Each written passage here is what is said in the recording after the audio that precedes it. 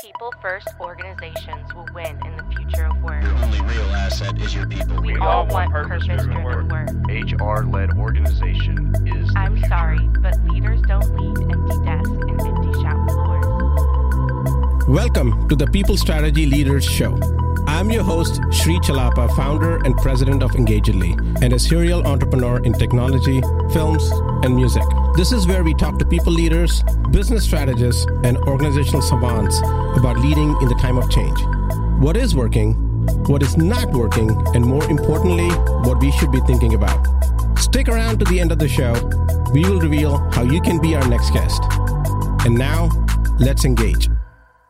Hello, and welcome to People Strategy Leaders Podcast. This is Sri Chalapa, your host. Today, I'm joined with Morag Barrett. Morag Barrett is the CEO of Skye Team, a leadership development organization that focuses on helping leaders achieve big results with and through others. She's the author of 3 books, The Future-Proof Workplace, Cultivate, You, Me, We, Why We All Need Friends at Work. She's worked with over 20,000 leaders through leadership programs and one-on-one executive coaching, speaking engagements, and she focuses on creating business outcomes through the power of professional relationships. So today we will talk about her new book, You, Me, We, Why We All Need Friends at Work. Well, welcome to the show, Morag. Such an honor to have you on this show. Sri, I'm looking forward to the conversation. Yeah, we don't really talk a whole lot about having friends at work. The whole concept has been leaving work at work and then having your friends and family outside of work, so you have this separation, although those lines have kind of really blurred these days with the hybrid work at home environment. At least it has for me and a lot of my team members. That being said, what is the reason behind writing this book now? And what did you want to really communicate through this book that you wrote? Well, I'm glad you asked, because I was the same. My first career was in finance back in the UK, and I can remember being told it's not personal, it's just business. And the reality is, especially in this 21st century, is that all business is personal. It is the quality of our relationships that keep customers coming back for the product or service that we're doing, but it's also the relationships that we create within our organization and across the industry that helps to facilitate our career success too.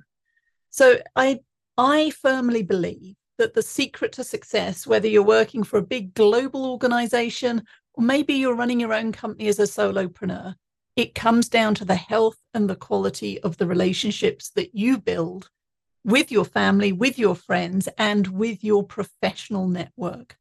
And that was the inspiration for both Cultivate, my first book, Cultivate, the Power of Winning Relationships, and now You, Me, We, Why We All Need a Friend at Work and How to Show Up as One, which is the sequel and aim and provides the answer to how do I show up as an ally? How do I show up as a friend and care about your success, Sri, as much as I do my own, but without becoming a doormat and just a yes person? Yeah, the friends is sort of could be misinterpreted in some ways, right? Because if you have a friend, and what if that person is a person junior to you in the organization, maybe you'll have a bias when you're looking at advocating for somebody for promotion or looking at protecting somebody when there's a layoff.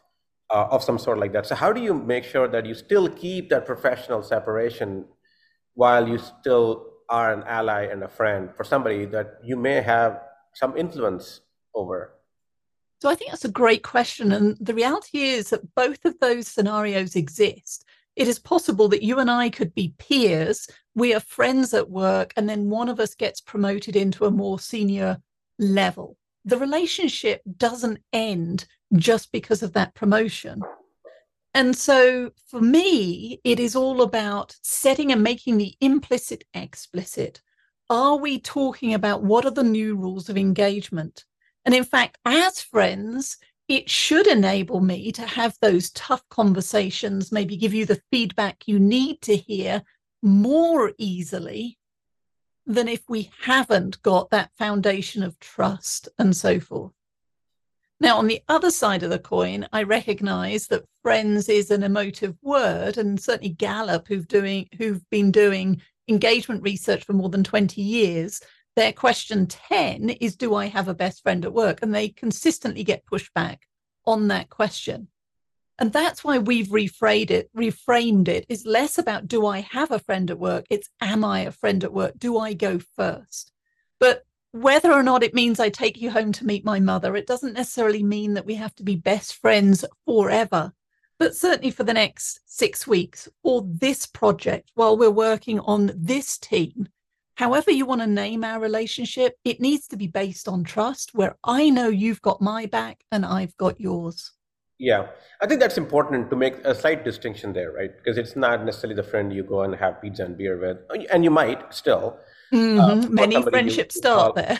Right. But here's the challenge there, right? If I think of you as a friend and you are in a committee meeting where they're discussing layoffs, I am somehow expecting or really hoping that because you're a friend, you got my back, regardless of whether I'm going to be above or below that line that they're going to draw in that committee meeting, right?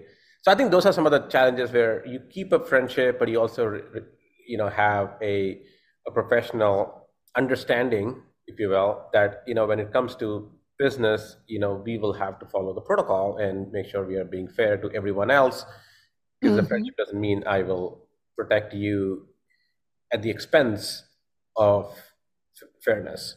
Agreed. And I think you nailed it when you referred to biases earlier, because I think biases and unconscious biases, there's so much research on those, they are by their nature implicit. But if we've gone into this relationship knowing that there is a friendship, we've made it explicit, it should allow us to put into place those checks and balances to ensure that the bias doesn't outweigh the needs of the business, the needs of the individual, and the needs of the team. And that is the art and science of being a leader and a manager in the modern world, is taking into account those three different perspectives in a way that ensures that we can all be better together and meet our goals together. So let's talk about the mistakes people make, right? So what are some of the common mistakes that people make when it comes to nurturing these professional relationships, quote unquote friends, or maybe they're relationships, but maybe friends might be too strong of a word in those cases? Well, I think just leaving it to chance and hope is not a strategy when it comes to building those relationships that you can rely on.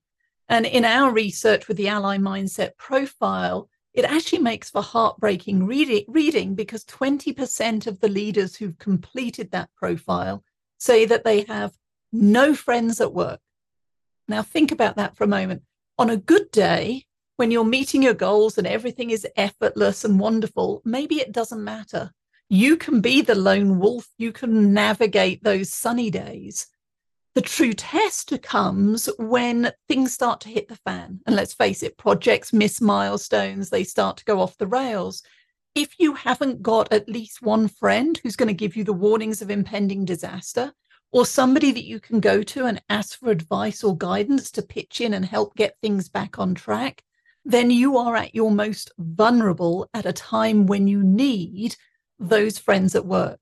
So one of the mistakes I think that leaders consistently make is both leaving it to chance and leaving it too late, leaving it until that moment of need to pick up the phone and ask, versus making deposits into the relationship bank account that you can then draw on in your time of need. Yeah, and I think that's actually very important. One of the things I always talk to even my team members, and when I say your leadership quality and your leadership effectiveness is not about if you're managing a person directly or how many people you're managing directly. It's about how good are you at influencing somebody you are not managing directly to make sure that the ball moves forward, at least for you, right? Without necessarily manipulating, but influencing it.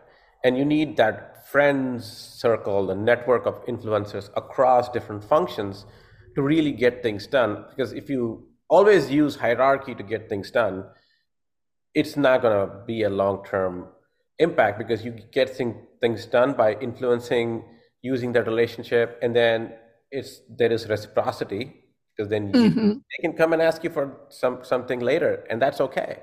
And that's part of this give and take where you are working through these blurred communication channels that are not necessarily regimented or hierarchical or even Absolutely. And it's interesting because, again, in the research from the Ally Mindset Profile, not only are 20% of leaders saying, at all levels, saying, I don't have a friend at work, when I ask people about their most troublesome relationships, yes, there are a few toxic bosses. There are one or two annoying and difficult to work with team members. But by far, the biggest pain in the side are those horizontal relationships with our peers, both within our immediate function, maybe reporting to the same boss, but certainly elsewhere in the business. And then that gets replicated in the politics silos and turf wars that we see playing out in corporate environments that ultimately slow down information, that undermine the quality of decisions, and therefore impact the success of everybody. And if you can be a leader that is proactive, who's curious, who reaches out to your colleague that you see on the Zoom call, but maybe you've never met, with a, hey, Sri, I saw you in that meeting yesterday. Do you have 10 minutes? I'd love to understand what you do for this company and how our roles intersect or not. And just that, everybody has 10 minutes. And when you approach it with curiosity about what is it that you do, how is it that my role helps or hinders you, and maybe what's one thing I can do different, that is a powerful way of starting to set that foundation of trust that can help you both in the long run. Yeah, because my priority is not your priority. Not always, yeah. Right, and it usually is not. So especially if you're not in the same team, you're not working in a direct reporting relationship. At that point, the friendship is where it really plays a good part. And I think, the hard part, and I'm going to digress a little bit here, how does a person who's at the very top, like CEO like me, or a president, or a COO, or a CTO, or somebody like that, have a friend at work? Because that's a hard one, right? Because they're expected to know all the answers. They're expected to not be vulnerable too much. Vulnerability, there's a lot of, debate about, yes, you should show vulnerability, but shouldn't be too vulnerable because that shows weakness. There's been some discussion around that. I had a great podcast with Jacob Morgan a couple of weeks ago about his new book is on that topic. He wrote a book on that topic, and we actually had some good conversation about, how can you show vulnerability without being vulnerable? And friendship sometimes can be problematic, especially if you're right at the top. It's easy to be a friend if you're a middle manager and you got 20 other middle managers in the organization, right? So what's your advice? I would argue otherwise, because the misnomer I've heard from other leaders is, oh yes, I've got 20 peers, but we're all in competition for that one promotion. So in fact, it gets into more of a dog-eat-dog environment when we aren't being deliberate and thoughtful. But if I come back to your original question of, I'm senior in the organization, do I really need a friend? Can I even make a friend?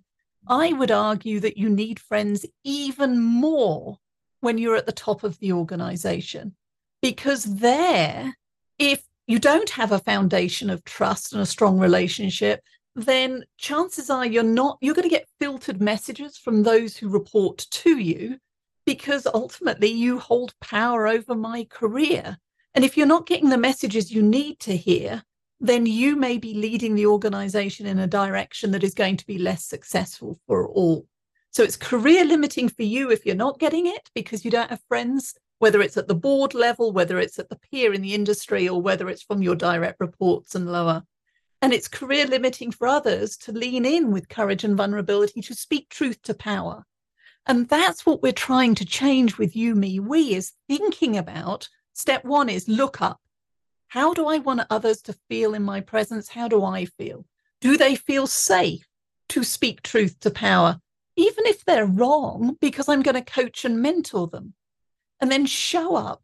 How do I need to be in this next meeting to create maybe that climate of candor and debate where people will take informed risk, to talk about the real issues that are both helping or hindering the company.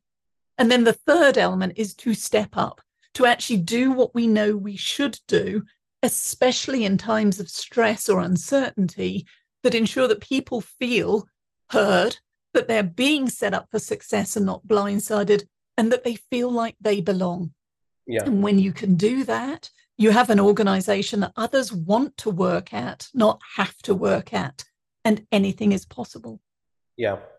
I found that a little bit hard, especially in my role, because I am generally a very friendly person, and sometimes I have to be like, okay, I need to have a little bit of some boundaries on things that I can do or share. Nail it. So abundance and generosity is the first of the 5 practices of an ally mindset.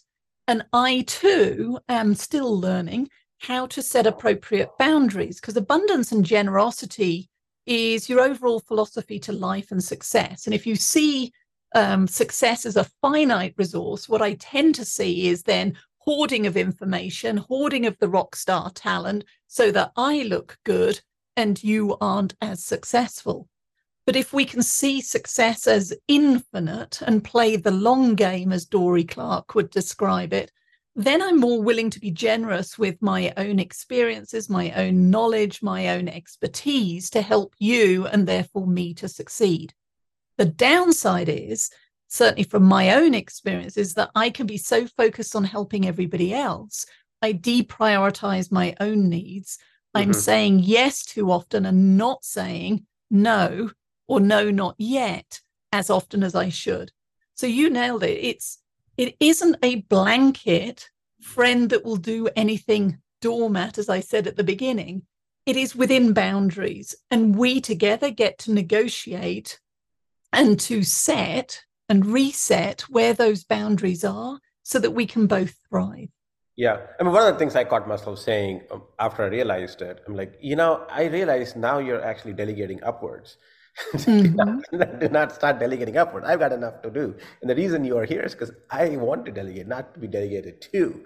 So that was a good one that I realized. I'm like, at this point, it feels like I'm getting delegated to some of the work because we are too easy with each other, the one thing that has been an issue, I came from an environment where we all used to work together in a common workplace. And even though I was in consulting, so I had to travel. So, but by definition, I was in a hybrid work environment, forever. But it was not termed as one. It was just that I was a consultant, so I had to be in the client side, have at least 50, not 50, maybe 75 to 80% of the time, I'd be the client side. And 20% will be back in the office and we'll be working together. And then, so I was kind of used to that, but majority of the people work in a co-located space. And so it was much easier to create friendships. And I can say that from my experience, that it has been much harder for me. And obviously now that I'm a CEO, it's even harder to some extent. But what is, how do we nurture relationships for the 90% of the people out there when you are working in different cities and different regions and time zones? Because people are hiring, and I'm hiring people regardless of which state they're in, in the US. So that's a hard one, right? It is a hard one. And before the pandemic, it sounds like you and I may have been on a similar mindset in that I believe if you want to be a better human, you have to do it in the room with other humans. Well, the pandemic put paid to that. And what I've come to realize in the last 3 to 4 years is some of my newest and deepest friends I have made through the power of Zoom. And I did not believe that was possible. And it comes down to choice. You have to choose to lean in to a new way of interacting with the others and choose to create an environment where we can learn each other's stories, not just, hey, Shri, how's that project coming? Where's my Gantt chart? But to spend some time on the small talk, the connection and the compassion of, hey, what's happening in your world? How are you spending? I mean, it's the US here. We're coming up on holiday season around the world. How are you spending the holidays? And allowing a breath for what used to be the water cooler conversations to happen now in a structured environment through Zoom. And I know personally it can work, and I have seen it transform some of my most buttoned up clients. We had one leader go through our leadership academy, and he says, so what you're saying is I have to start every meeting with small talk. And he literally put Mark's 5 minutes of small talk. So it was a bit of a joke. Well, it took on a life of its own, such as the whole organization now has Mark's 5 minutes of small talk at the beginning of their agenda. And it just brought them closer together by pausing long enough to say, hey, what's happening in your world, in your life? Now let's talk about the work that's happening in our office, our virtual office that we need to get to. Yeah. And actually, sometimes small talk is easier to do when you're from different cities, because then you can talk about the sports team when they go against each other from those cities. That's well, yeah. My colleague Eric wears baseball caps when we do travel now, because he's found that baseball caps, people will stop and start conversations with him. If he's wearing football, it doesn't work. Yeah, he would know what that is, and he would definitely do that. And it's the challenge we have virtually is that with all the technology at our fingertips, whether it's Slack, I have it going off on the left here, or the endless Zoom and email and text, it only gives us the illusion of connection. And in fact, it might bring me closer to you in St. Louis, and here I am in Denver, Colorado. So it brings people who are a long way apart closer together, but it actually causes disconnection for the people immediately around us. And any of us, and I know I've done this, can do fake perky for 30 minutes, hit the big red button at the end and just go, I can't believe Sri just asked us to do that. I don't understand. He doesn't seem to understand me. The key as a leader here is to look for those opportunities to just check in, whether it is at the end of the day, sending a text and saying, hey, Sri, didn't see you today. Hope you've had a good Tuesday. Or making a note when you say, oh, I've got a family member that's getting married in 3 months' time. Make a diary note, and 3 months from now, say, how did the wedding go? And that way, it's not cheating to write down and make yourself cliff notes and reminders, but certainly in a distributed environment where I'm not seeing you walking down the corridor, it is another way of just making us more connected than otherwise would happen. Yeah. So what are some of the other things you want to have a key takeaway? And there was one thing that I noticed in your book. You mentioned the 4 yeses that underpin every relationship. I'm curious, for the audience to know what those 4 yeses are. The 4 yeses. So this goes back to our earlier conversation around intentionality. And certainly in my finance career, the focus was on the first 2 questions. The first one being, can I count on you? Can I count on you to get your stuff done and back to me so I can get stuff off my to-do list? The second question is, can I depend on you? So question 1 is reactive. I ask you to create me a PowerPoint, you send it back to me, check, you're done. Can I depend on you, though, is the proactive. Can I depend on you to get it into the right branding and the formatting, to spot the typo and to put that right, to give me some suggestions for how I can improve the message or improve the process? And those 2 questions are transactional. It's where my finance career stopped and started. Questions 3 and 4, however, are transformational. They are about how work gets done. And question 3 we've touched on. It's the do I care? Do I care about you as a human being and not just the job title? Do I know your story? Do I care about how you're feeling and engaging in the world? And then question 4, the kicker of them all, is do I trust you? But here's the thing, it's not enough for us to sit here thinking about the people who work for us and say, can I say yes about them? It's to also put yourself in their shoes and to think about, can they say yes and a heck yes when they think about the experience of working with me? It's a 2-way street, which is why, again, the book title, You, Me, We, is why we all need a friend at work, but also how to show up as one. Yeah. Okay, and you touched upon this earlier as well, about the ally mindset. and you mentioned a couple of things there, but you said there are five components? Yes, five practices. And we call them practices because whilst Eric Spencer, Ruby Vesely, and myself as the co-authors of the book have done a lot of research around this topic, interviewed hundreds of leaders and analyzed the ally mindset profile data, we recognize that some of these practices come easily to us and some we are still practicing. Mm-hmm. So the first one I mentioned, and that was abundance and generosity. And if we don't have an abundant and generous mindset, then you're not going to get to the second practice, which is connection and compassion. And that is what we just talked about. How do we create that sense of belonging? How do we build that basis of trust? How do I get to know your story and vice versa? Because if you don't feel like I see you as a human being, if we don't have that friendship or basis of trust, we're not going to get to the third element, which is courage and vulnerability. Courage and vulnerability to work independently and take informed risk. Courage and vulnerability to give you the feedback you need to hear. Courage and vulnerability to ask for help when I need it. And if we don't have courage and vulnerability, we definitely don't get to candor and debate, which means that we are discussing the how to resolve the business challenges that face all of us every day. And if we don't get to candor and debate, if we're living with the elephant in the room, if we're not having the right conversations, then you can bet your bottom dollar that you're not getting to the fifth practice, which is all about action and accountability. Mm-hmm. And that's where things are falling through the crack.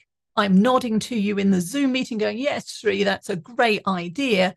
And then promptly hanging up and carrying on as I was before and not making the changes or delivering the results or expectations you were expecting. So those five practices are action and abundance and generosity, connection and compassion, courage and vulnerability, candor and debate, and action and accountability. And if anybody listening to this would like to find out their own profile, and of course contribute to our ongoing research, then you can go to Skye Team, SKYE, team.cloud/you-me-we, and it will take you straight to that self-assessment and you'll get your own personal report. And I will be grateful for your contribution to our research. Oh, great. I need to do that now after this. Thank you. Recording. Great. Well, it's been a pleasure. Very much, Morag, for your insightful thoughts and the book. It's very relevant right now more than ever, I believe, because the hybrid environment, it's easy to forget that there are real human behind these two-dimensional videos, and that we need to sometimes make a deliberate effort to make these friends without making some mistakes, as you mentioned, where you're taking it for granted. Or letting it just happen without. I mean, sometimes letting it happen is good because serendipitous relationships do turn into good friendships. Well, they do. They do. So I appreciate that. And where can they read more about your work? Obviously, you mentioned where they can go and submit and get their own assessment, but also contribute to your research. So the skyeteam.cloud/you-me-we will take you to take the Ally Mindset profile. Both You-Me-We and Cultivate are available from all booksellers, but feel free to drop me a message if you're struggling to find it. And of course, LinkedIn or my company website, Skye Team, SKYE team.com.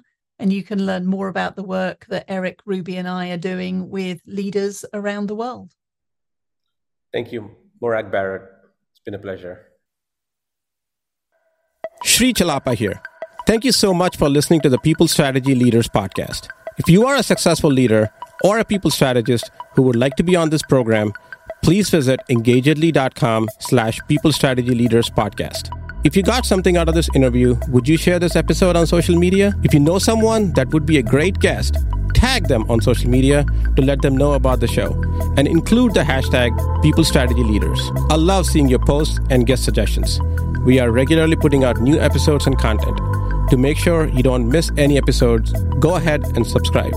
Your thumbs up, ratings, and reviews go a long way to help promote the show and mean a lot to me and my team. Want to know more? Follow me on LinkedIn and Twitter at Sri Chalapa. Thanks for listening. We will see you next time. And thank you to Patrick Ramsey, sound engineer at Kalinga Production Studios, for recording and mixing this show.